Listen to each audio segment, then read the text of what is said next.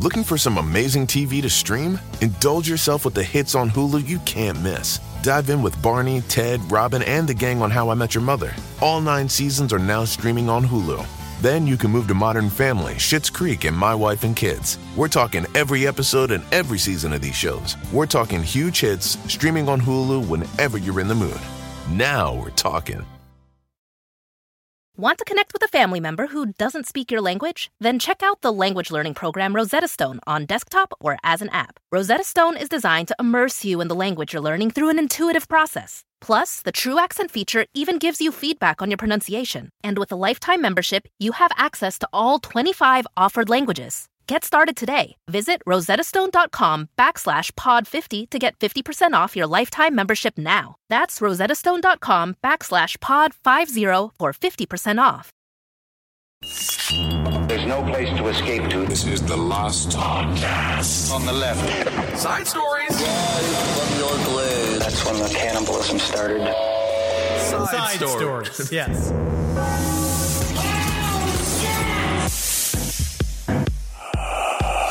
Back in the saddle. Back in the saddle, man. Back in the saddle. Back there in it the is. saddle. Back in the saddle. Oh my God, is that Marcus's voice? I'm back! I tell you what, I'm going to ask you boys this, because I feel like we have talked about this maybe hammered and in private, but I'd love to just put it on blast. I mean, to be fair, we could have been hammered and in public. Yes, it's true. You know. But I always consider us in a cone of silence. Maybe that's bad. It is. I've had to chastise you for it multiple times. Right.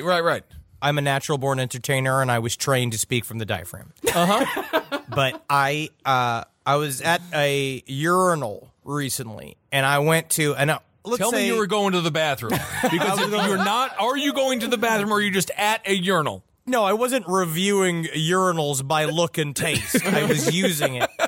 But I walked into the bathroom. I was a little inebriated, and I'm grieving.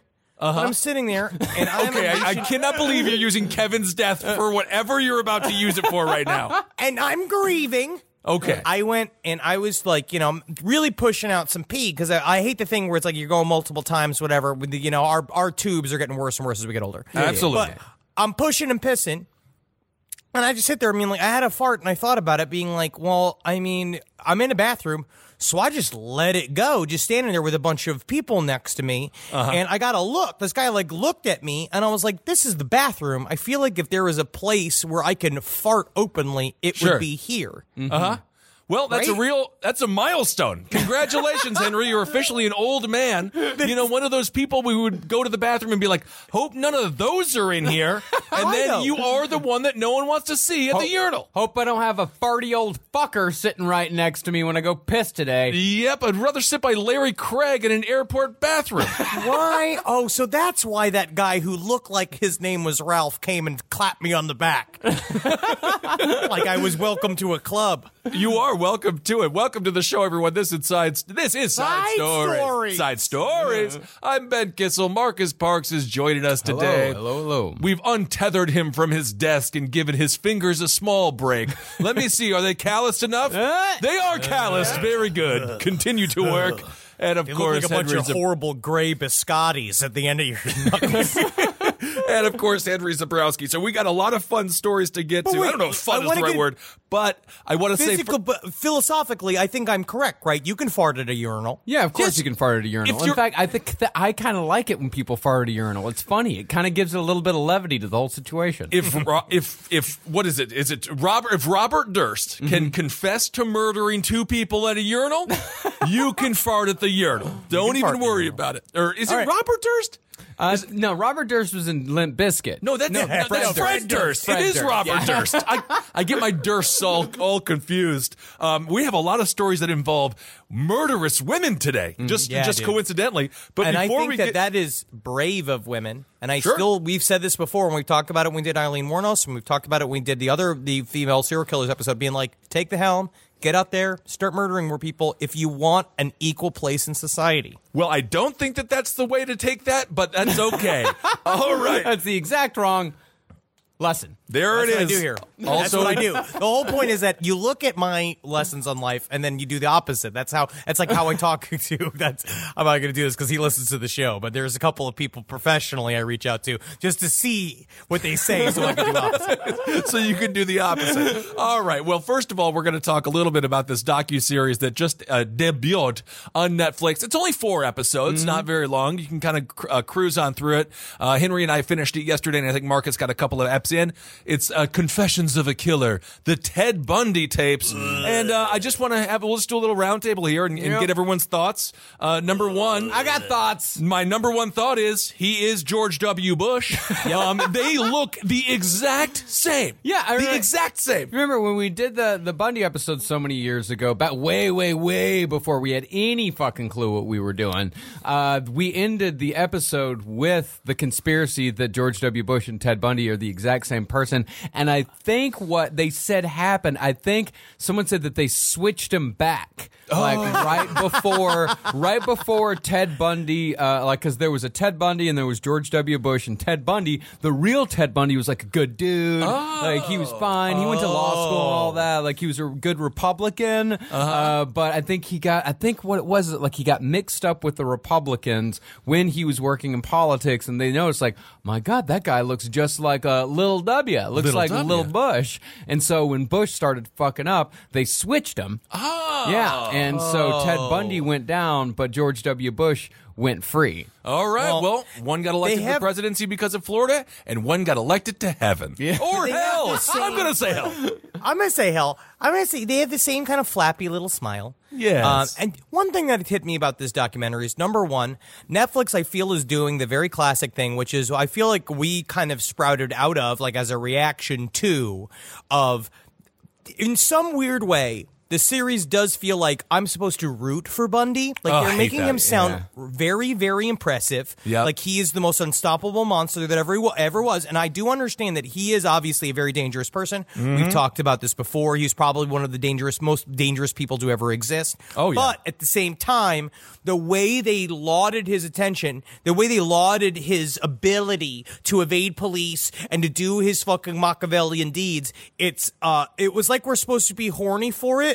Like we're supposed to watch this thing and be so scared of him, and he cucked every cop that he was around where they let him take over the whole show. And I feel like Ted Bundy is in another realm right now, jerking off at how fucking scared everyone is because of this documentary. Loves it. And the things about this documentary is that it's really it is an A&E serial killer docu show wrapped up in a really pretty package. Because it's beautiful. Because it's done by done. It's done by the same guys who did the Paradise Lost trilogy. I mean, these guys know what the fuck they're doing. They know how to make, and that's why it's somewhat disappointing how much they glorify this guy, or how scary, or it really, that's kind of what pisses me off, because it's one of the things we've been fighting against with this show for so long is, making him such a boogeyman. Like, here's the boogeyman, be afraid of the boogeyman, keep watching so you can be more afraid of the boogeyman. And it's a beautifully done documentary, like all the archival footage and all the quick shots and all the cool. It's really cool. It's very cool. Well, they tell the story really well. They do a build up really, really well. And the build up was great. Like, for example,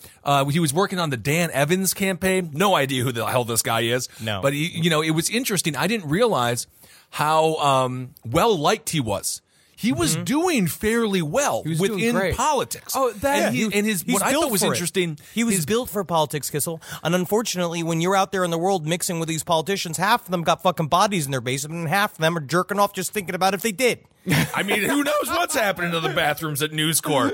But it's interesting because they interviewed his buddy, and I forget his name now. He's much older now. But it basically was the dude who got Bundy into politics, and it was the guy who he had a beige Volkswagen Beetle.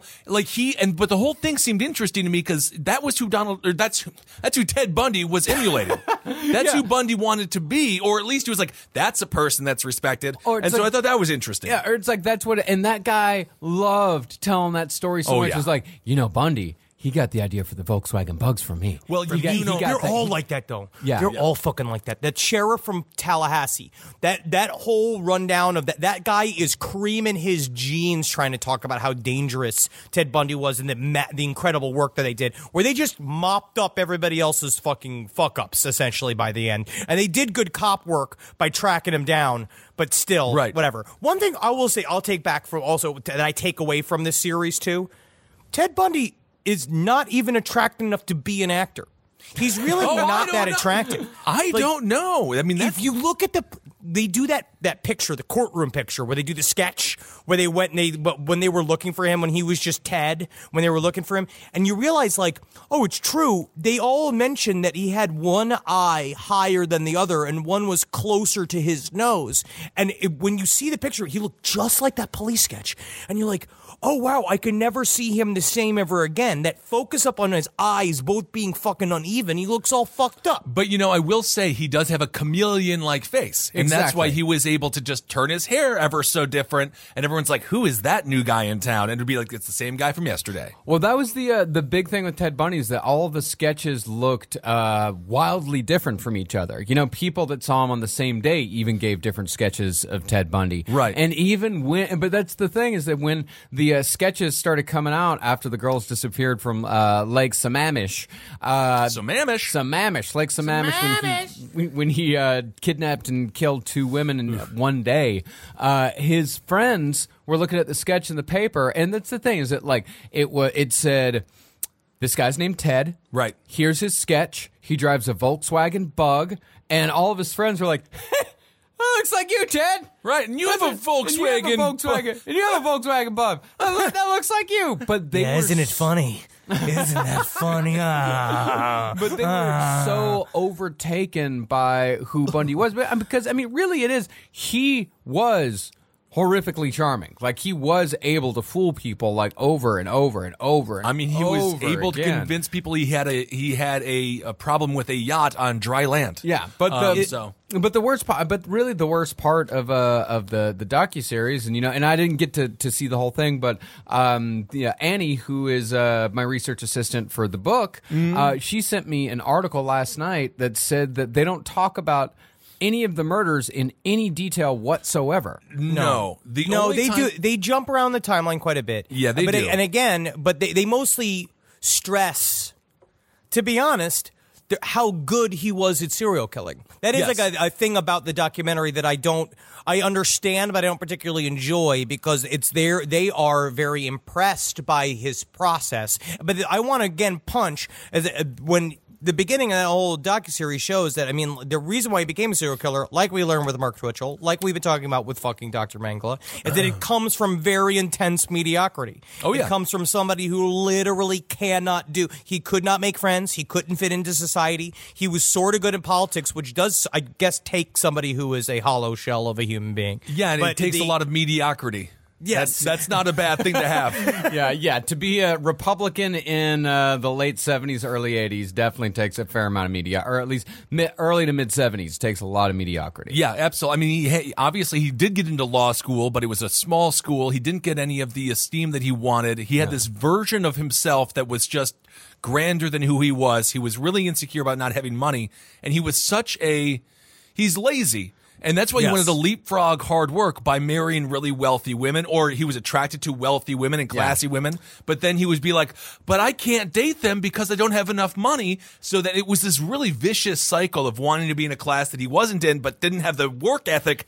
to then get there the right way. And speaking of, marrying wealthy, and speaking of the woman that was supposedly the victim prototype, who was known for years as Stephanie Brooks, I didn't think anyone actually knew who she was before this. It seems like this documentary blew the lid off of this woman's fucking life and showed her name, showed her picture, because Stephanie Brooks was the name that Anne Rule used in The Stranger Beside Me. And, as far as I know, people use the name Stephanie Brooks for years and years and years, because this woman there's no reason for her to be involved in this, and she's a victim, to her, Ted Bundy's a bad ex-boyfriend, yeah, and of course. there's no reason, and it seemed classless to me to just say, like, here's this woman's first and last name, and here's a picture of her, and here's all the things that she did in college. And I'll tell you what, it seemed really sleazy. It is the running gag that they also just did with the Fire Festival documentary, where they essentially paid Fuck Jerry again to make money on the disaster that they helped produce. That they then basically double made money by then producing the gotcha documentary about the people about the crimes that they were also technically involved in, even within a fringe. The Netflix at this point is like trying desperately to scoop. They want to scoop. They want to do that kind of shit, which is, I don't know how to feel about it, because I understand the want. I understand you want to bring new information to the table. We've been reading about Ted Bundy for years, so you want to add like new things. But in the end, it's like, what are we losing also in that? It tells us nothing, and not only that. It was interesting though. You know, when you think about the escapes, the double escapes, that was fascinating. Seeing the jail cell where he flows out of, and when he traveled all across the country, literally one coast to the other. I mean, it was fascinating to remember that you could do that, number one. And number two, when he, I forgot that he went to Michigan to watch the Michigan football team play. And he got into a fight at the bar. Yeah. Because he was such an asshole that he almost got into a fist fight at a bar. Yeah, well, he was also at that time in the middle of a manic episode. Oh, yeah. After because that story, his escape, because I don't know exactly how much they tell, because I didn't get that far into the documentary series, but that story is amazing, where he breaks out of prison because what he did was he dug a hole, or he cut a hole in the ceiling of his jail cell. He lost weight. He purposely started sleeping later up until 11 o'clock, so the jailers got trained to not bring him his food until about 11 o'clock every day. So what he would do every night is he would go in and out of the hole every single night and explore the jail to see what the best route of escape was. And then once he finally got out, he started hitchhiking. He got a ride from a guy. He told the guy, hey, my wife is going into labor in another city. I need to get to the airport right now. And how he got the airport tickets is because since he was working as his own legal defense, he had a credit card that he could use to make long-distance phone calls. Fucking so amazing. he used the credit card to get a plane ticket to Chicago. And by the time anyone knew that Ted Bundy was gone, he'd been gone for 17 hours and he was 1,000 miles away. I also didn't realize that the guards, it was the jailer. He had an apartment right above the cell. Yeah. There were a couple of strategic mistakes, I would say, in the planning of that prison. Yeah, he dropped down to the jailer's closet because he started crawling up there and he could hear them having dinner below him. Crazy. It is interesting because I don't want to blow up and say that he was this devious mastermind, but he put a lot of work in. There was a lot of blind eyes turned towards him, and I think it had quite to do with his looks, and it's a part of the reason why he was allowed to do what he did, because he just looks like a normal kind of unassuming man. Like, he's vaguely good looking, and he just kind of has this kind of affable, I hate the smug laugh though that they hit into that all the time. Well, and you really see that. Natalie actually put it so we were watching together, and I don't, it's hard because it's a hard thing to bring up, but it literally is the full extent of white privilege, where to be honest, you're watching the story being like, you guys aren't going to wail on him, really? Oh my God! Well, even. You really could have he could have used, it's like, if there's any time there's going to be a little bit of police abuse, a little bit of maybe some excessive force, I feel like maybe we could have grabbed him and fucking beat the shit out of him a couple of times, especially after he was wanted for a bunch of different murders and all that kind of shit. I understand. But it's once you really realize the extent of his crimes, maybe it's good for somebody to kind of give him a fucking whack on the side of the head, and maybe he was a little disoriented. It'll be difficult for him to be constantly planning how to escape. Absolutely. They could have done a little Polish family reunion right there. Of course, they could have had some violence. There's no denying that. And it's interesting to that point when he got arrested the first time.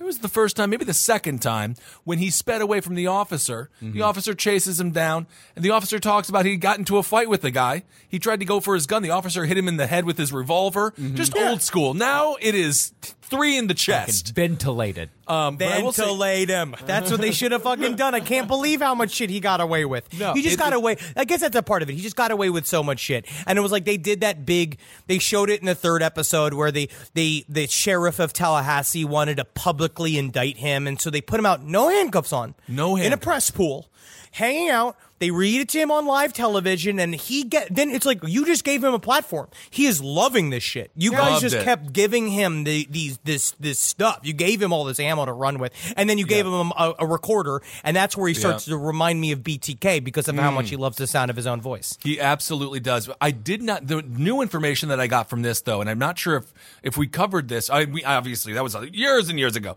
when we spoke about this man. But when he cross-examined the man who went into the sorority house first in Tallahassee. Yeah. The great detail that he made him go into about how the bodies were placed, all the bite marks, the physicality of it was so eerie. Well, that's the interesting thing about that incident is that Ted Bundy's trial was one of the very first televised trials in American history. And everyone across the country watched the Ted Bundy trial. And because he was charming and because he was kind of good looking. TV friendly. The American TV, because he was very TV friendly, and he also dressed TV friendly. Like when he'd wear those fucking like Seattle Supersonics sweaters. He wore one shirt. He wore a belly shirt in one of the pictures. Yeah. And because he was so TV friendly, America was kind of split on this guy. Like Ted Bundy was like a little popular, and they're like, well, I don't know, like, wow, and really, like, at the end of the day, the science, the tooth bite science is kind of junk science. Like, it's not, it's not great science. It's not really that good of science. So people were a little apprehensive, like, oh, well, maybe he didn't do it. Maybe this is just bad luck. Right. But after that cross-examination, after it was obvious that he took this guy, after it was obvious that he took this police officer up to ask him all these questions because he made him do all these details, made him talk about all this over and over and over again, and then asked no follow-up questions. Right. And then just sat down because it was obvious he just wanted to hear it. But it was he had managed to flip the whole thing to be an expression of his horrific crimes and lay them out in front of everyone, and everyone gets to witness it, and he's totally in charge. He's this Machiavellian fucking devious piece of shit. Don't you see how evil my deeds are? All it is making him harder and harder. Yep, and he really thought he was going to get away with it. I firmly believe that. This story also had, in my opinion, other than Ted Bundy, who was obviously the worst character in the story, Carol Ann Boone. That was the woman he got engaged to under oath when she was testifying. Yeah. She was just driving me insane. They ended up having a child because the corrections officer turned his back and let him have sex.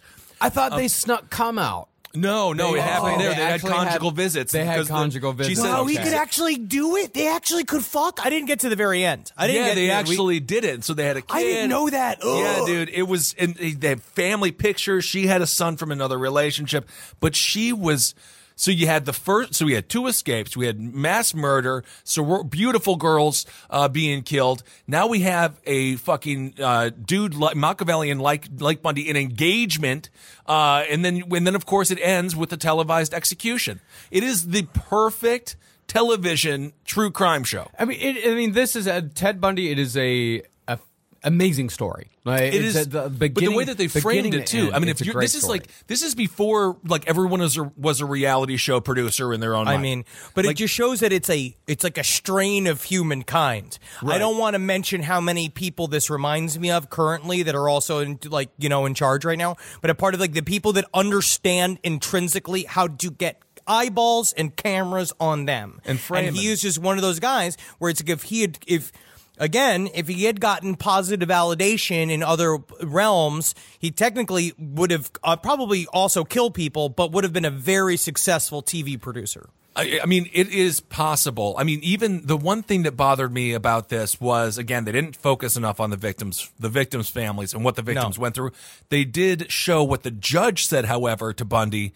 And as we did talk about this, I didn't quite realize how much the judge truly loved Ted Bundy. The judge was just absolutely smitten with Bundy. And when you talk about privilege, as Henry mentioned, without a doubt, like the fact that judge looked at him and was like, "You would have made a great lawyer. It's a shame we didn't get to work together." He was more concerned with the waste of Ted Bundy's potential than the death of 36 people. They're all treating him with kid gloves. They're all they kept calling him special.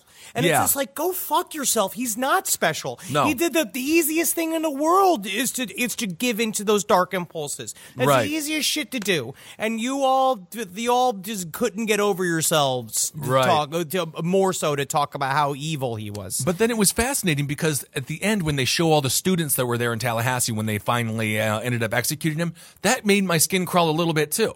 Well, just the fried Ted Fry, like just the spectacle that it became. I will admit, I do own a Burn Bundy Burn T-shirt. No, I wanted one as soon as I saw it. I literally, as soon as I saw the guy take it out of his trunk, he burn Bundy Burn. I was like, I wish he had it in black. Yeah. Why is that shirt white? I don't wear white shirts. Carolina got me a Burn Bundy Burn T-shirt for for my birthday this year because I mentioned that I wanted one back when I was writing the Bundy chapter in like June. That's so funny. She's very, very sweet. But the things about this information too is that they bill it as the Bundy tapes. Yes. This is all new information.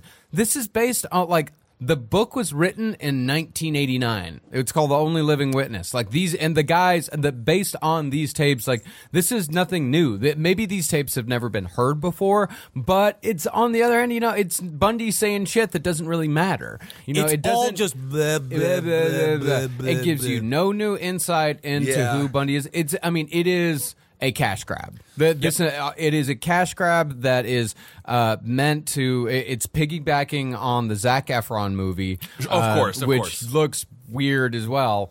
They're making it kind of like it seems like it's kind of like a comedy. It's kind of like a higher energy kind of thing where they're trying to kind of give it some pizzazz, see, that's what snazz to it. What someone who saw it said that it is like a 70s rock biopic, like with needle drops and fast cuts and shit like that. That is why I don't know, and they'd better, because that's the thing about both this documentary series and probably the movie as well. I don't know, but if they don't go into the actual murder, right? Like, because there's a reason. Like, we don't go into the actual murders and the details of the actual murders, just as morbid like murder tourists. Like, we're doing it to show you what these guys actually do. Right. This is what they do. This is what they did. This is who this piece of shit is. This is who these people are. Like, it's showing people what the fuck happened, what the consequences of these things are, and how fucking awful. They're not cool. They're not sexy, because that's the thing. You watch Ted Bundy you watch that documentary series, and they don't go into him sawing off a head and throwing it into his girlfriend's fucking furnace, or throwing it in his girlfriend's fireplace, or you don't talk about him putting makeup on severed heads, or having sex with a corpse over a series of like 4 days, or possibly keeping a woman alive and raping her over and over and over again over a period of days out in the woods, right? Or the two girls after Sammamish, those two girls, how he took them both to a farmhouse and he raped and killed one while he made the other one watch. If you don't go through any of that shit, if you don't talk about any of that shit, then Ted Bundy's a sexy figure. We can't make him like a rock and roll god that way, because it's just murder. Because it's just murder. Murder's fine. Murder's whatever. It's a cult figure thing. He becomes fucking Billy the Kid or something. Yes, it's exactly what it is. It's a lovable outlaw all of a sudden. Right. And all of a sudden you're in the middle of this being like, are you trying to, like, watching the series being like, are you trying to tell me to root for this motherfucker? Like, I'm supposed to act like all of this, like he's Robin Hood or some bullshit? But I'm like, no, man, he was an incredibly dangerous person that just happened to be flawed enough as a human being to activate that part of his mind and make it like put it on the world. And of course, perfect timing. Just technology wasn't there yet, and he worked with the police departments previously. He knew the behind the scenes work. He knew exactly how to get away with it for a long time. But absolutely, that was one of the things that they definitely should have put in. They did tell the story about the woman that he kidnapped who was able to get away, which is horrific, but that was obviously was going to get a lot worse. But they don't really go into that. They mentioned the necrophilia a little bit at the end. And it's such a huge part of it. And the article, the article that I mentioned earlier that, talks about all this stuff, it's by Katie Dowd, published at San Francisco Gay. It's called Netflix's Ted Bundy documentary is almost everything that's wrong with the true crime genre. All right. It's a good read. I'd recommend it. Yeah, Annie sent it over to me, but it's a really good read, and the sorts of crimes that these people do, the actual details. It's not about being morbid. It's about showing what these people actually fucking are. I mean, absolutely. I doubt there would be as many girls talking about how nice Richard Ramirez's hair looks if they knew about him, carving out the eyes and putting them in a jewelry box and taking them back to the Cecil Hotel and laughing later. What I think would really turn him off is the halitosis of Ramirez. Yes, because that's a thing that's never actually sexy. It's never. No one actually misconstrues that. But again, this is people are going to do what they're going to do, and people handle these news the way that they handle these news. Right. You know what I mean? I don't really understand. I mean, we were looking at pictures of what the bitch from Buchenwald. You know what I mean? Oh, yeah. Ilse Cook. And I'm not into her. And that's technically like my type. Like tall, busty. You know what I mean? And I'm not into her. Oh yeah, Ilse Cook. That was Ed Gein's lady right there. Oh my goodness! Yeah. But I feel like if that relationship, just wait for the book. But honestly, I can't look. Because normally in a man's mind away, I could maybe just separate the boobies from the thing, but I can't with her. So I think that makes me better. And then also, I mean, even with Casey Anthony, I would have to be very hard pressed to date her. Very hard pressed to date her. Wow. What about to date her? What about just a general just a meet and greet? Just say meet and greet. Say like hey, hello. We're in a parallel universe where you and Natalie never met, and that you're on this is 3 years single Henry, and you're down in St. Petersburg visiting your parents, and in walks Casey Anthony. Depends on what kind of Tuesday it is, and also depends if there is is there some guy just playing acoustic guitar or some hot slick some fucking early Santana. Maybe my friend, it is St. Petersburg on a Tuesday. Every bar's got a guy with an acoustic guitar. Absolutely. That's what I'm saying. Yes. I'm just glad I didn't bump into O.J. Simpson because he was at the same fucking bar his bar is the same hotel that we stayed at for our wedding. Which wouldn't that have been fun? Well, honestly, you might bump into O.J. at some point. He's out and about or about to go out. He's always having fun.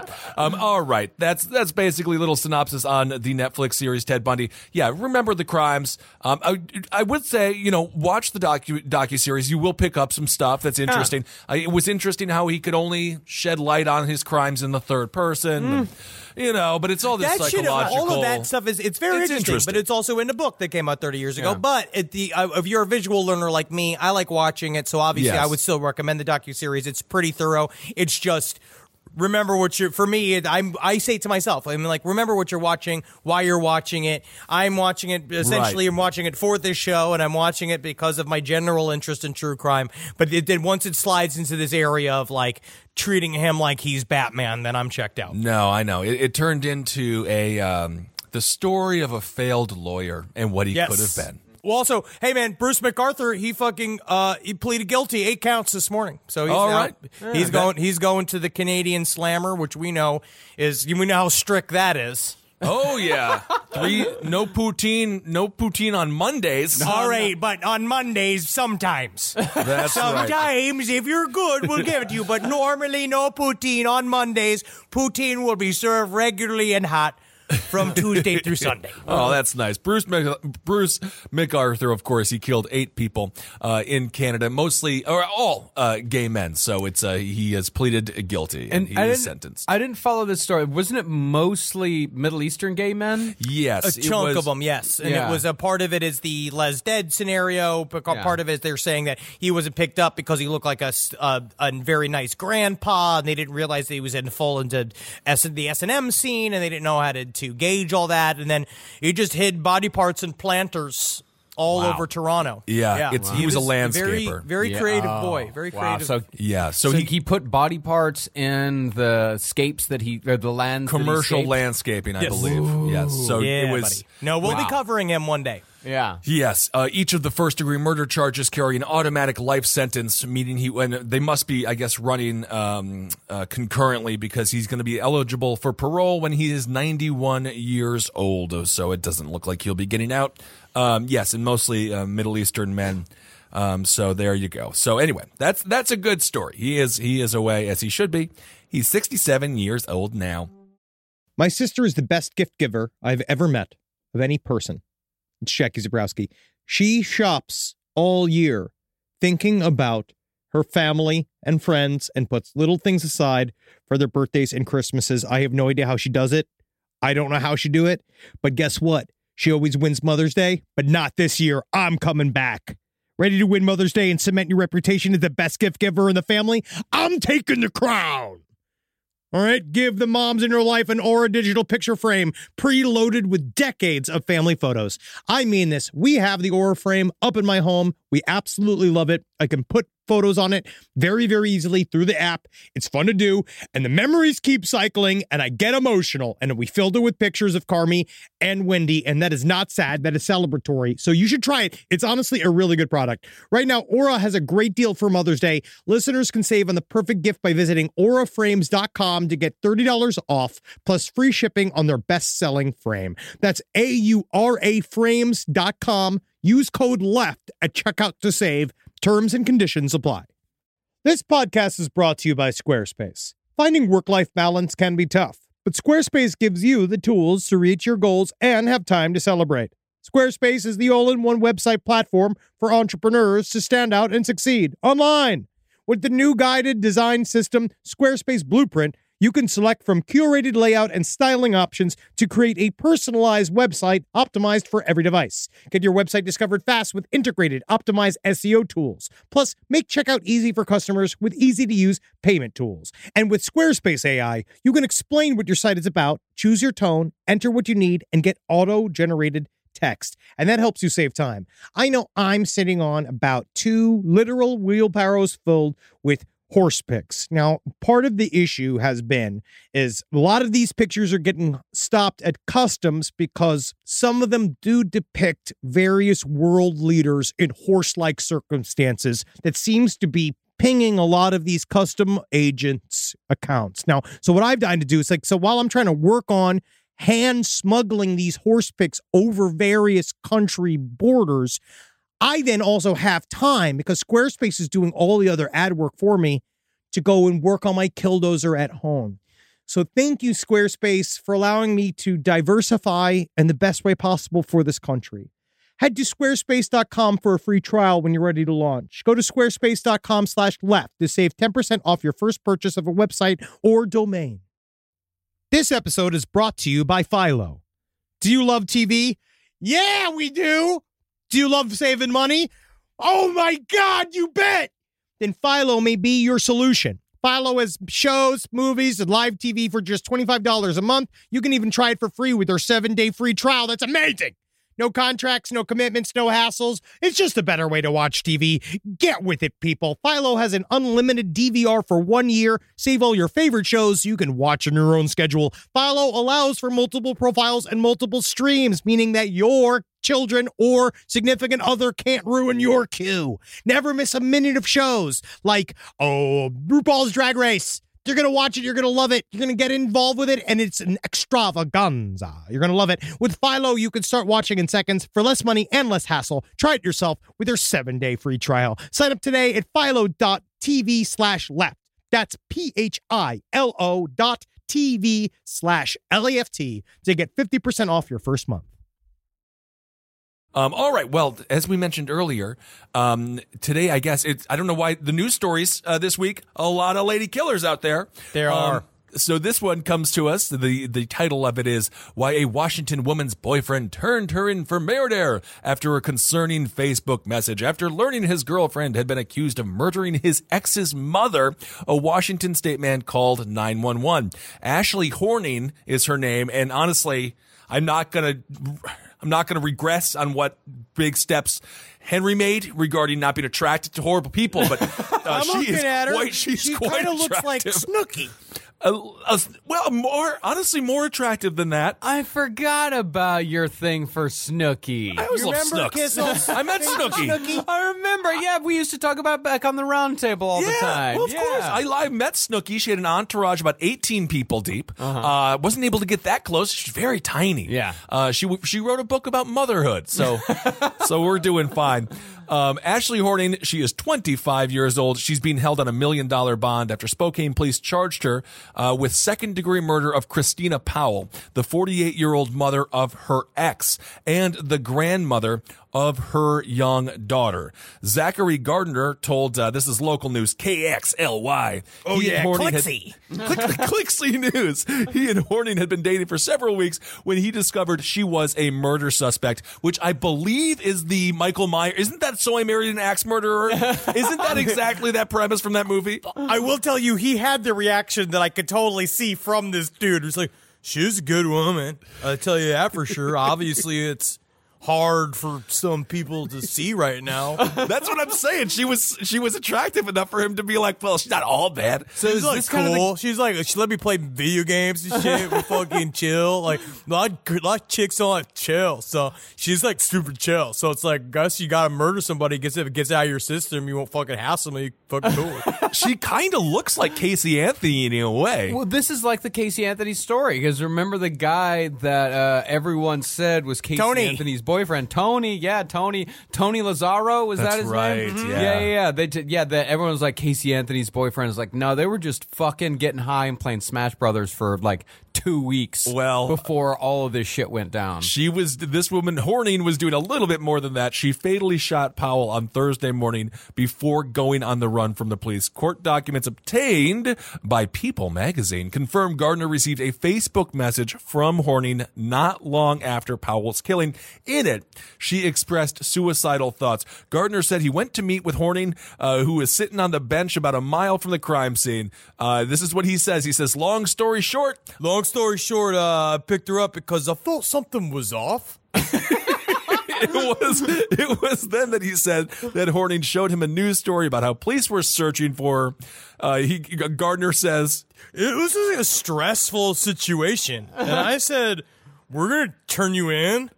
And she agreed. She agreed, and then Gardner told the station police where she was, and so he said Horning was anxious, depressed, and wanted custody of her 2 children who were staying with their fathers. So I just understand. You're a new bro on the scene, right? You just are getting used to it. It's like, maybe I could like date, I guess.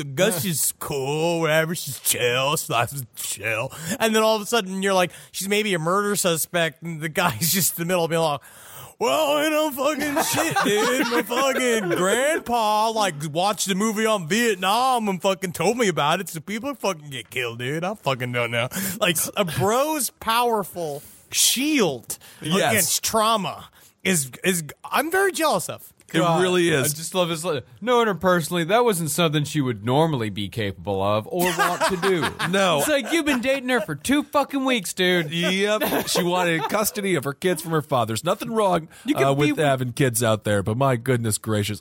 So apparently, the gun that she used to kill this poor woman, she tossed it into the Spokane River, and it's unclear as of Monday if Horning had entered a plea of the charges she faces or if she has retained a lawyer who could comment on her behalf. So she shot her ex's mother. Yes, and the grandmother of her child. So it was one. So it's there's some close.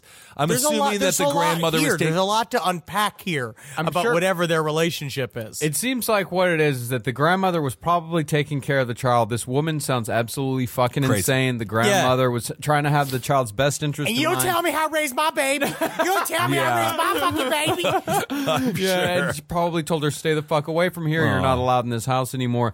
This woman loses her fucking mind and shoots her in the face. So apparently Horning, this is she was talking from prison. She says she has no memory of the alleged murder, and she only realized she was in trouble. She only realized when she was in trouble. So yeah, strange how you black that out. Yeah. Flames flames shooting up the side of my face, and then nothing. Like, you can see me like, I love it. I just simply can't. Okay, it's Tuesday. What am I doing? I'm chilling with Brad because he wants to be chilled. So we're chilling, and I'm good at chilling. I'm super chill. He knows that. I'm chill.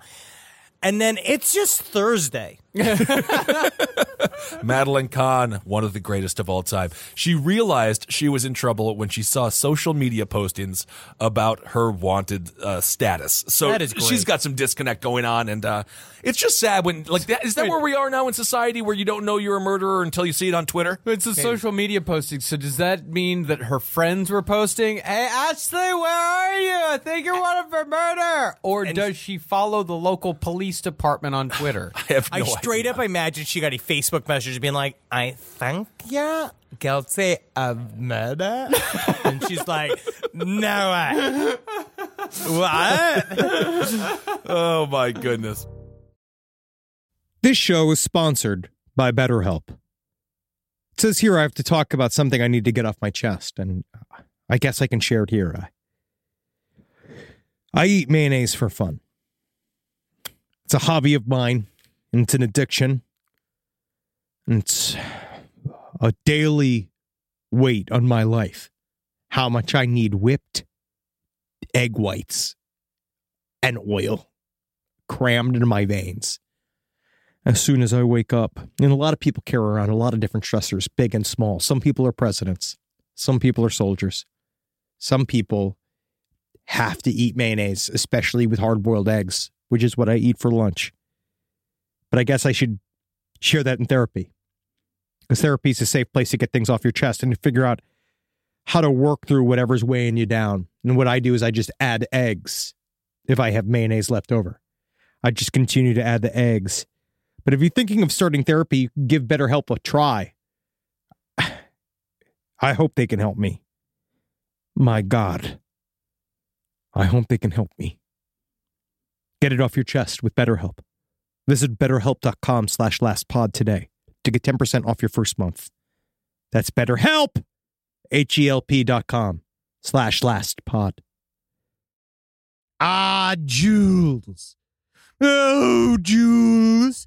Make a wife smile today. The road to getting engaged can be long and full of memories and pitfalls and landmines. Or it can be short and thrilling, like a roller coaster on the way to the police department. But the road to finding the perfect engagement ring is a straightforward path every time. All you've got to do is head over to BlueNile.com, and they're going to ship them rocks straight to your wife's new fingers. On BlueNile.com, you can create a bigger, more brilliant piece than you can imagine at a price you won't find at a traditional jeweler. Blue Nile is the original online jeweler since 1999. That's present time to me. Their diamond price guarantee means that in most cases they can meet or beat a competitor's price on a comparable diamond. I know when I got my wife a beautiful Blue Nile necklace, the first thing she did was, "What did you do?" But afterwards, she was so happy to have it, and she loved it, and she wore it when we went on vacation, and Maron, did everybody come around being like, "Where'd you get that piece, you beautiful woman?" And I was like, "Stop talking to my wife. She's spoken for. You can see it with the Blue Nile bling she's got on her." Right now, get $50 off your purchase of $500 or more with code LASTPODCAST at BlueNile.com. That's $50 off with code LASTPODCAST at BlueNile.com. BlueNile.com. Hey, did you know Fast Growing Trees is the biggest online nursery in the U.S. with more than 10,000 different kinds of plants and over 2 million happy customers in the U.S.? They have everything you could possibly want, like fruit trees, palm trees, evergreens, houseplants, and so much more. Whatever you're interested in, they have it for you. Find the perfect fit for your climate and space. That's one of my favorite things about it. Fast Growing Trees makes it easy to order online, and your plants are shipped directly to your door in 1 to 2 days. And along with their 30-day Alive and Thrive guarantee, they offer free plant consultation forever. Now, personally, I'm in the middle of re-landscaping my yard. I like to do it myself because I called up a landscaper to see how much it costs, and it was absolutely insane. Plus, I love dirt. I love getting my hands in the dirt, and I love planting things myself. And Fast Growing Trees has given me some wonderful plants that I can use. Like I got this Texas sage, it's purple. I've dug up a whole bunch of horrible bushes and shrubs up in front of my window and in front of my house and put some purple Texas sage up there, and it's going to thrive, and it's going to look real good. And I didn't even have to go to a nursery to buy it. It came to my house. Now, this spring, they have the best deals online, up to half off on select plants and other deals. And listeners to our show get an additional 15% off their first purchase when using the code LEFT at checkout. That's an additional 15% off at fastgrowingtrees.com using the code LEFT at checkout. Fastgrowingtrees.com, code LEFT. Offers valid for a limited time. Terms and conditions may apply. Okay. I like this other story. College student stabbed her best friend 30 to 40 times. Now, I'm not going to say that this is indicative of sometimes the fraught relationships that women have with other women, but it seems intense because there doesn't seem a lot that made this pop off. I don't know what happened. Well, all right. So this is I don't know if fun is the right adjective to use, but it's interesting. A Virginia college student murdered her quote unquote, because I'm going to put this in quotes. Yeah, best they put friend it and roommate by stabbing her as many as 40 times with a butcher knife in the off-campus apartment they shared, police said. Lisa Cutting, interesting, 21 from Jeffersonton, Virginia, which sounds like you're making up a name. It's called Jefferton. Jefferton? It's Jefferson. On my article. No, it literally is. It really is like, yeah, my name is Robert from Jefferson, Virginiolia. She's charged with second-degree murder, which I don't even understand, for the death of fellow Radford University student Alexa Cannon, formerly of Roanoke, according to a press release from the Radford City Police Department. Cutting was being held in a local jail on no bond. Police responded to a 911 call around 7:45 Thursday. During the call, a police dispatcher said she heard someone shouting and referencing a knife. When officials arrived at the off-campus apartment where the woman resided, they saw Cutting covered in blood, and Cutting put her arms behind her head and said, "Arrest me," the search warrant said. "I killed her," Cutting said, after the police asked her what was going on. Cannon was pronounced dead at the scene. If you're an officer, hey, what's going on? What's going on? Arrest me. I killed her. What's going on? You guys been making some kind of strawberry sundaes over here? I know how you girls like to spend your Thursday evenings making sundaes and go. That is how, just utterly shocked the mind, I'm assuming, of a male police officer is. She was like, she's covered in blood. She says, "Arrest me. I killed her." Are you guys baking? What's happening here? What do you mean? What's going on here? What is that? Police did not reveal a motive for the killing. Posts on Cannon's social media pages indicate that the girls had a close relationship. "I met this girl 2 years ago online, and somehow we ended up living across from each other for a year, and this summer she was equivalent to my mom in Cancun. And unimaginably, she still puts up with me, and now we're living together next year. I love you more, Lou, and everyone pray that we don't kill each other this year," Cannon said on Instagram. Okay, so that is the victim. That is a victim, Miss Cannon there. That's what she said on Instagram. "Let's pray we don't kill each other this year." A post on Cannon's Facebook page from July read, "So incredibly proud of my best friend, Louisa Cutting, for becoming Latino Student Alliance's president. I know you're going to be amazing with everything you do. Love you more. Love you so much," Cutting wrote.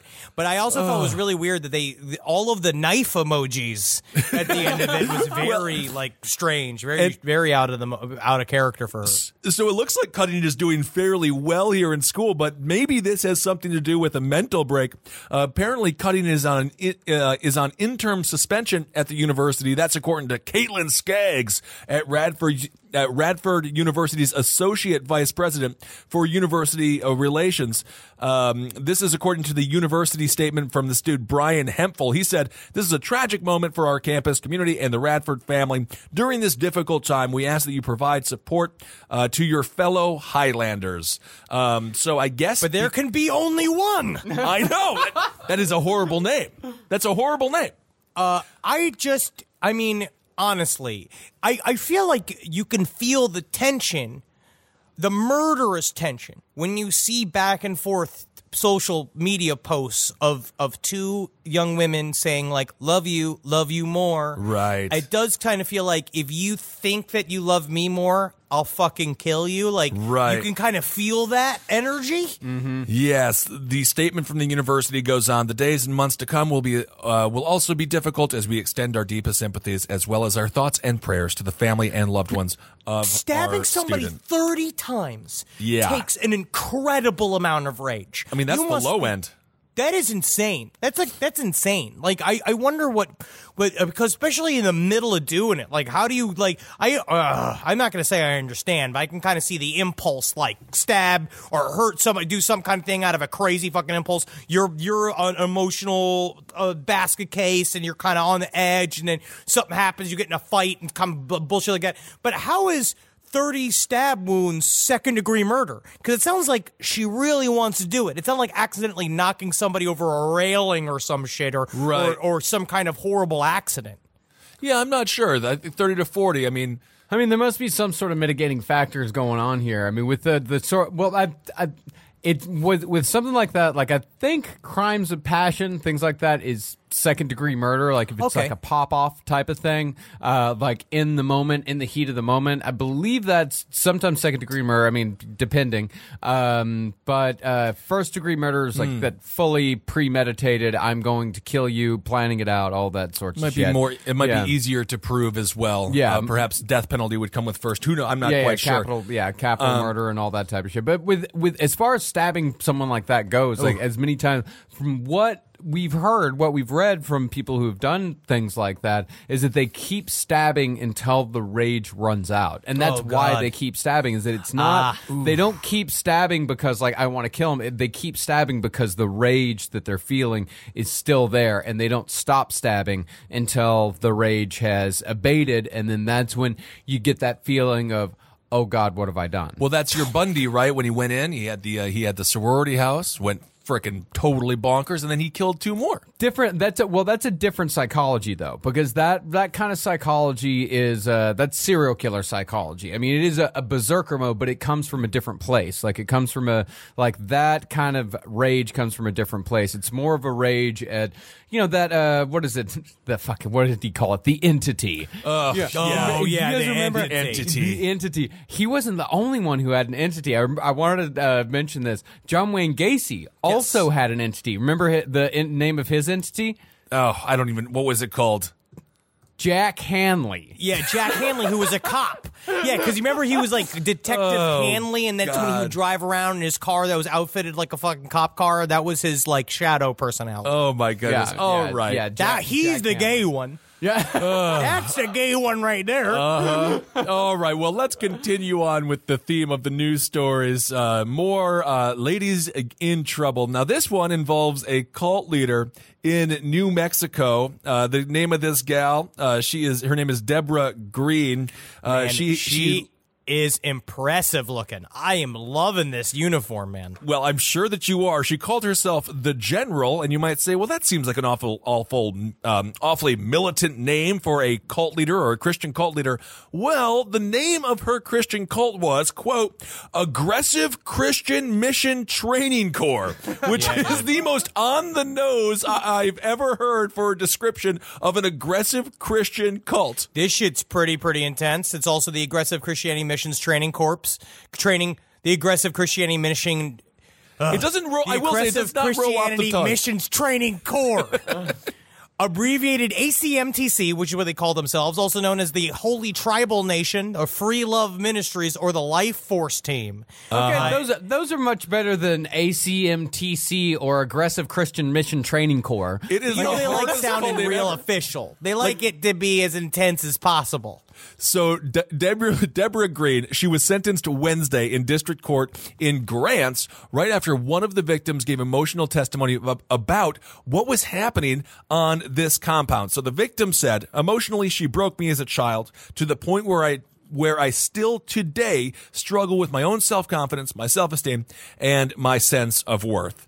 So she actually got sentenced. So the victim asked District Court Judge James Sanchez to give the 71-year-old Green the maximum sentence of 108 years. So she she's in it. This is going to be maybe the future for the dude of the Nexium cult. Perhaps he's going to look at similar years behind bars as well.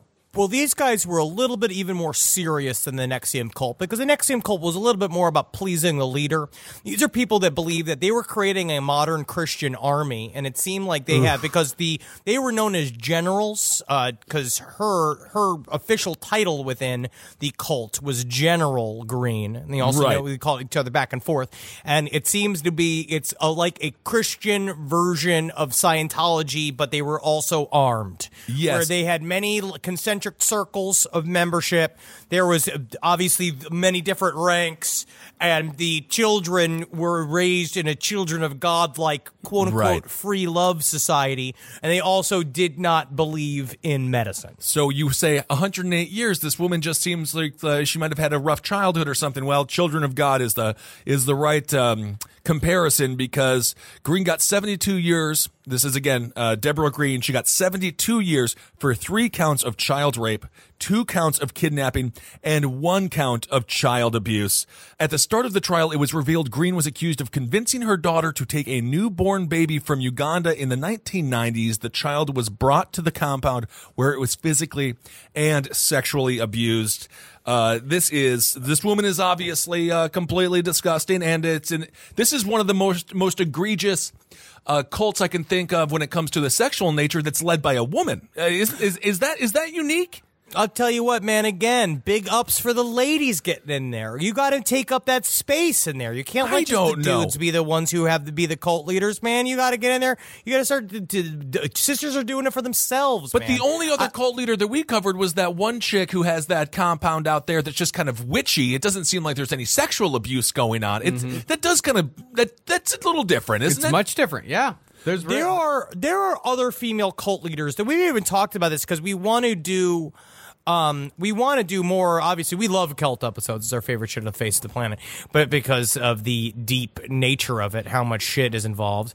But there was stuff like the woman Sylvia Moraz Moreno, who was a co-leader of a violent cult called La Santa Muerta, called the Saint Death. Seems to be they're involved in the cartels, and they do quite a bit of human sacrifices to appease their god of death to help protect their various drug dealings. Actually, I believe Carolina covered that one on Escuela Sangre. Ooh, if you speak Spanish, yeah. That shit is particularly fucking awful. Yes, it's really brutal. And even if you don't speak Spanish, check out what is it? Just lastpodcastnetwork.com, right? Yeah. And she has the scripts in English. Yeah, all so the you scripts can are follow in along. English. Yeah, so you can follow along, or if you're just interested in reading about the crimes of Latin America, there's a lot. What's there to talk about? There's a whole thing. It's pretty nuts. It's pretty nuts. There's a bunch of there's other Chinese cult I eventually want to cover called Falun Gong that is supposed to be that uses dancers much like Om Shinrikyo to like kind of present how cool and fun their group is. It seems to be there's quite a bit of that actually within China. It seems to be there's a couple of female-run cults out of China, which is, I mean, I guess good for them. Yeah, I guess female-run cults just might not be necessarily an American thing, because it seems like around the world, there are because I mean, children of God, like a lot of the higher ups, there were women that were definitely involved in the sexual abuse, specifically when you get around Little Ricky and all that type of stuff, which I don't really want to think about again. But and even Jonestown, we talked about how important the women were within the organizational structure of Jonestown, but it was a little bit more unofficial. Which another interesting thing about this story is the location, is that it's in Gallup, New Mexico. Yes. That's right where the old Route 666 used to start. Oh. Yeah, they changed it in 2003, though. To what? 491. Come on. Yeah, come on. Yeah, 2003. But Gallup is actually a really interesting place because it sits right in the middle of like 4 different Indian reservations. Oh, okay. Like Navajo, Zuni, there's a whole lot of different like Indian reservations right. So it's very interesting that they choose like specifically that place to run a weird Christian militant cult. Well, perhaps the authorities weren't paying it as much attention as they would have if it was located elsewhere. Going back to Deborah Green, Judge Sanchez said about her victim, a weaker person would not have survived. That means you can continue on being strong. The abuse came to light last year when authorities raided the compound in Fence Lake near Gallup and found 11 children. Some of them were as young as 4 years old, all of them being held against their will. So this is it's a disturbing story. I don't think we have to put on our feminist caps for this one. I'm going to say she's a horrible person. Yeah, beat her with a stick. Beat her with a stick, and we can say it. Yeah. So those 11 kids have been taken into custody, and God, hopefully they can recover from it. Given the long sentence she was given, the DA's office is still deciding if it will take this case to trial. So she is going to be gone forever. But yeah, out of nowhere. Yeah, snappy uniforms though. That white uniform that she has is really snappy. It's interesting. This is what I'm saying. That's a one good thing about getting into a cult is you get to make your own uniforms and everybody gets to be part of a team that you're immediately in charge of. Yeah, but you can also do that if you get into a dance club or like if you whatever. There's so many other ways to do it. But is it the bite? You just want the uniform. Hi guys, it's Carolina Hidalgo from Last Podcast Network. I co-host a weekly podcast called Movie Sign with the Mads with Frank Conniff and Trace Bellew, the original mad scientists from the hit cult TV show Mystery Science Theater 3000. That's right, TV's Frank and Dr. Clayton Forrester, along with myself, spend each week discussing and thoroughly dissecting a movie we've recently seen. The premise of our show is very complicated. I hope you can pay attention. We come in once a week and talk about a movie. Okay, I hope you could keep up with that. Past episodes included classics like Taxi Driver, The Godfather, and Sunset Boulevard, to our live show recordings of The Shining, Indiana Jones and the Temple of Doom, and Close Encounters of the Third Kind, to newer releases like The Shape of Water, Hereditary, Get Out, and Mandy. Some we like, some we don't. We agree, we disagree. But in the end, it's all about movies and you, the viewer, and your suggestions. The viewer, no, it doesn't come through that way. It's on the radio. It's on a podcast, and it's free. There's no real continuity between the episodes, so click on the movie episode you'd like to hear about. Check us out on iTunes, SoundCloud, wherever you can find podcasts, or just look for us on lastpodcastnetwork.com under shows. Thanks, everyone, and enjoy the show. We'll do this really quick because we're running out of time, but I just want to quickly say the good news story of the week. 3-year-old boy missing in freezing weather for 2 days because he said he was looked after by a bear. Woo! And he was actually, you know what? I want to take a little bit of a lead on this news story because I got a news story for you guys to refute the bear information. Wow. We're trying to bring Marcus one nice story. Marcus is wildly against the narrative of the story. I don't know what it is about you. Like, is it about false narrative of bears? Is it that kind of shit?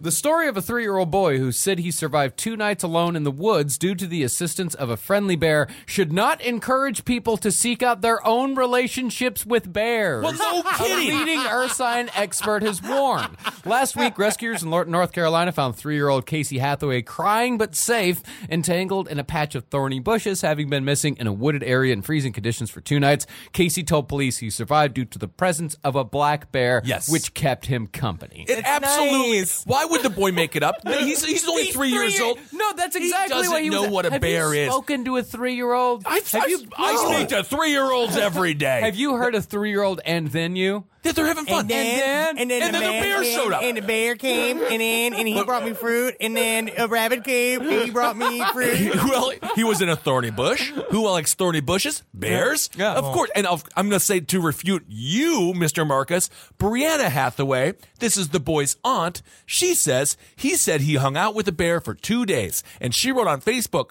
God sent him a friend to keep him safe. God is good. Miracles do happen. That's why I don't like fucking shoehorning her fucking evangelism into God this sent bullshit. the bear. And to refute you, this seemingly remarkable tale of Jungle Book-style interspecies friendship was likely a product of Casey's imagination, however, according to one veteran bear expert, said Chris Servine, a bear researcher at the University of Montana. I've never known such a thing to happen. Bears don't do that. While bears aren't friendly with people. I don't want to say he's not telling the truth. He obviously thinks he's seen things, and maybe he's got a teddy bear at home, but I've seen no evidence anything like that has ever happened. Oh my God. I'm going to say it like this. Yeah, I feel like, number one, he got paid for that interview. I definitely think he's taking money. He's on the dole. He's making that bear money. And 2, for some reason, he doesn't want to believe this, and because he's never been close to a bear. That's right. And he's always wanted to be desperately so. Wanted to be friends with a bear. Could never bridge the gap because they all fucking know that he's the fucking man. He's a bear cop, so they can't fucking trust him.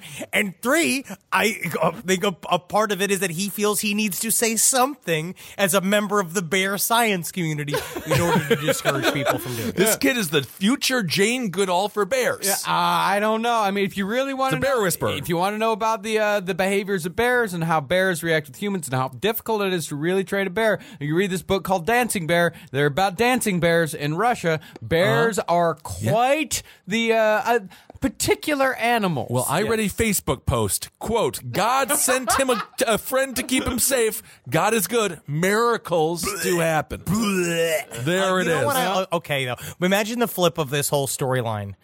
No bear, but it's he did meet somebody in the forest, and it's just a man in a dirty, furry uniform who just lives in the woods. Who's just like, yeah, I'm a bear, spiritually. Right. And he's like bringing him honey and shit. And he's like, the bear man is a good man. Meanwhile, it's just a fucking drifter, escapee from a mental asylum. But if he's being nice to the kid, yeah, that's fine with me. I don't care. It's like, what's the dude from Problem Child? Yeah. Christopher Lloyd's character. No, that's Michael Richards in Problem Child. Oh, Christopher whatever. Lloyd was in Dennis the Menace. Dennis the Menace. Yeah, we're eating beans. They're having fun. You're too just surprised he's not a pedophile characters that I guess are a must for every rapscallion boy movie. Well, maybe they edited that part out. I don't know. But Dennis was a menace. Good luck, my man. I don't think that's going to happen. Dennis will kick is a your fucking butt. terrorist. I know.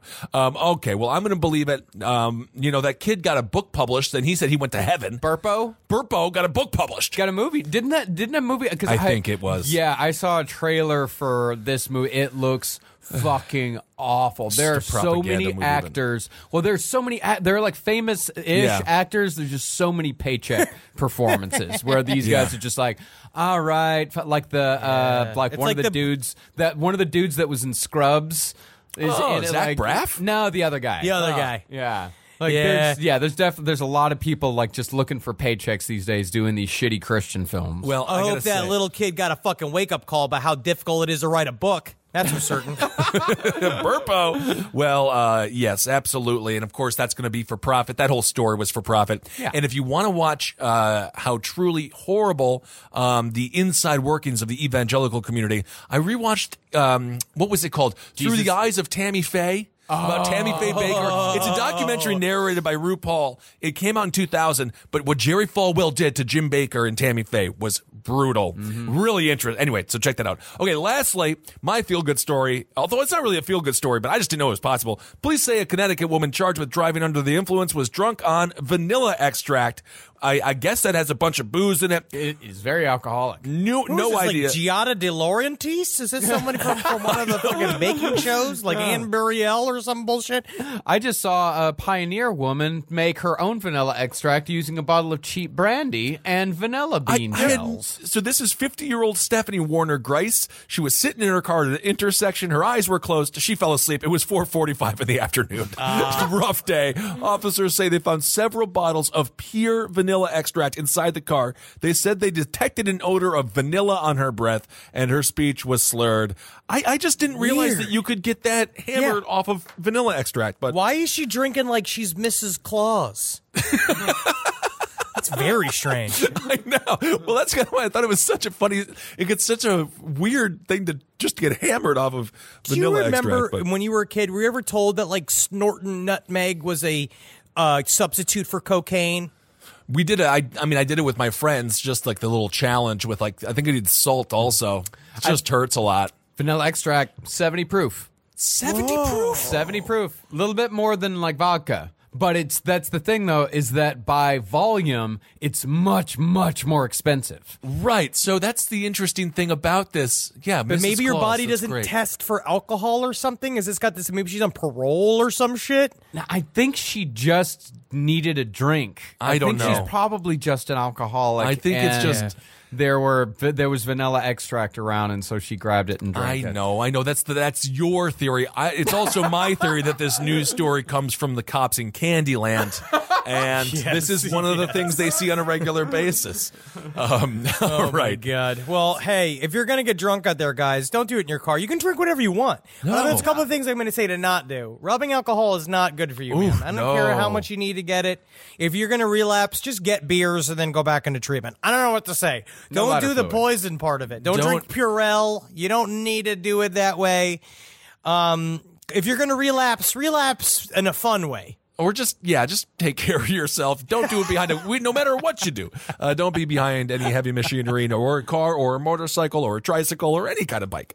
And I'll tell you what, because every single time I'm worried about if I can make it, I think about this inspirational quote from Sammy Hagar. You write me up for 125, poster my face, wanted dead or alive, take my license. All that jive. I can't drive 55. Oh my goodness. All right. I will not drive. There was one dude I remember, an alcoholic, who used to do, he was like, yeah, the thing with rubbing alcohol, they don't let me have booze in the house, but I have that, and you can you filter it through white bread. Yeah. And then he would eat the white bread, I think. Anyway, it was disgusting. All right, everyone. Well, take care of yourselves. Thank you all so much for listening to this show. We do have some announcements. It's general now. For our live shows. Yes, it is. So get out there, check out our live shows. 319 in Nashville. We got 320 in Cincinnati. All right. 322 in Cleveland. 323 in good old-fashioned Pittsburgh. Gonna go and see the fam and get wild. I cannot wait. I love those cities. It'll be nice to see the Midwest. I've never been to Cincinnati. I have never been to Cincinnati either. Yeah. I know they got the chili, and I'm going to say it's a little controversial, but I'm going to get a chili dog. You're going to get a chili dog, I'm rowing. I've lost no weight, but I'm wearing plastic bags, and I'm rowing. I'm sweating. It's okay for you to have some carbs. It's good for you to have some carbs. Yeah, no, I could sit and do a tradition because traditionally Cincinnati chili, I believe, is served over spaghetti. Yes. Yeah. Ooh, So we could sit and have a plate of that in an attempt to do a show. Sure. Yeah. We've done this before. Remember we got the barbecue in Kansas City and then we did a show like, hey, everybody. Yes. How's everybody feeling? Yep, it was great. Yeah. So check out our Patreon. Thank you all so much for giving to that. This week, Henry and I interviewed Detective Mike Proctor. He's a former homicide detective. He wrote the book on stalking, not a how to stop it. Yeah. So yes, check that out. Thank you all so much. And I'm just gonna say this: can't wait to see you on the road and hail yourselves. Well, hey, live like this is it, man, because it is. Love like you got a pocket full of condoms and a shoes full of lube. And I want you to laugh like you're a man on the way to the electric chair. Okay, yeah. Yeah, right? They finally got me! They finally got me! What was Ted Bundy's last words were like, sorry for all the trouble? Something like that. Sorry about all that. So. Yeah, it was something ridiculous. Totally spaced. Did they talk about did they talk about the James Dobson interview? Yes, they talk about him blaming it on pornography and James Dobson. Speaking of evangelicals, watch the Tammy Faye doc and watch the Bundy doc. And they are such scumbags. They somehow blamed women for just having boobs still. Yes. It came all around to pornography being the problem. Oh, yes. All right, hail yourselves. Hail me. Pornography is never the problem. Pornography is the solution. Yeah. Again, if pornography was the problem, then we would not have survived the 70s. Literally, all of us would be in jail right now if pornography was a problem. I have to have pornography In jail. when we're on the road. It's nice, and they're actually humans that make it, and they're actually very nice people for the most part. Very nice, yeah. Thank you for being here, Marcus. Thank you for having me. Thank you, Marcus. It was fun to talk about Bundy and all the other stuff. The bear story isn't real.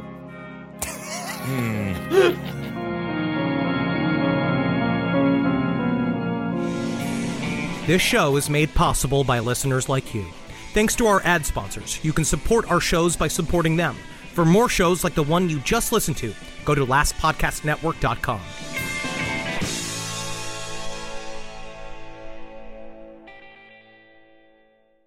The living room is where you make life's most beautiful memories. But your sofa shouldn't be the one remembering them. The new life-resistant, high-performance furniture collection from Ashley is designed to withstand all the spills, slip-ups, and muddy paws that come with the best parts of life. Ashley high-performance sofas and recliners are soft, on-trend, and easy to clean. Shop the high-performance furniture in-store or online at ashley.com. Ashley, for the love of home. Angie's List is now Angie, and we've heard a lot of theories about why. I thought it was an eco move. Fewer words, less paper. No, it was so you could say it faster. No, it's to be more iconic. Must be a tech thing. But those aren't quite right. It's because now you can compare upfront prices, book a service instantly, and even get your project handled from start to finish. Sounds easy. It is, and it makes us so much more than just a list. Get started at Angie.com. That's ANGI, or download the app today.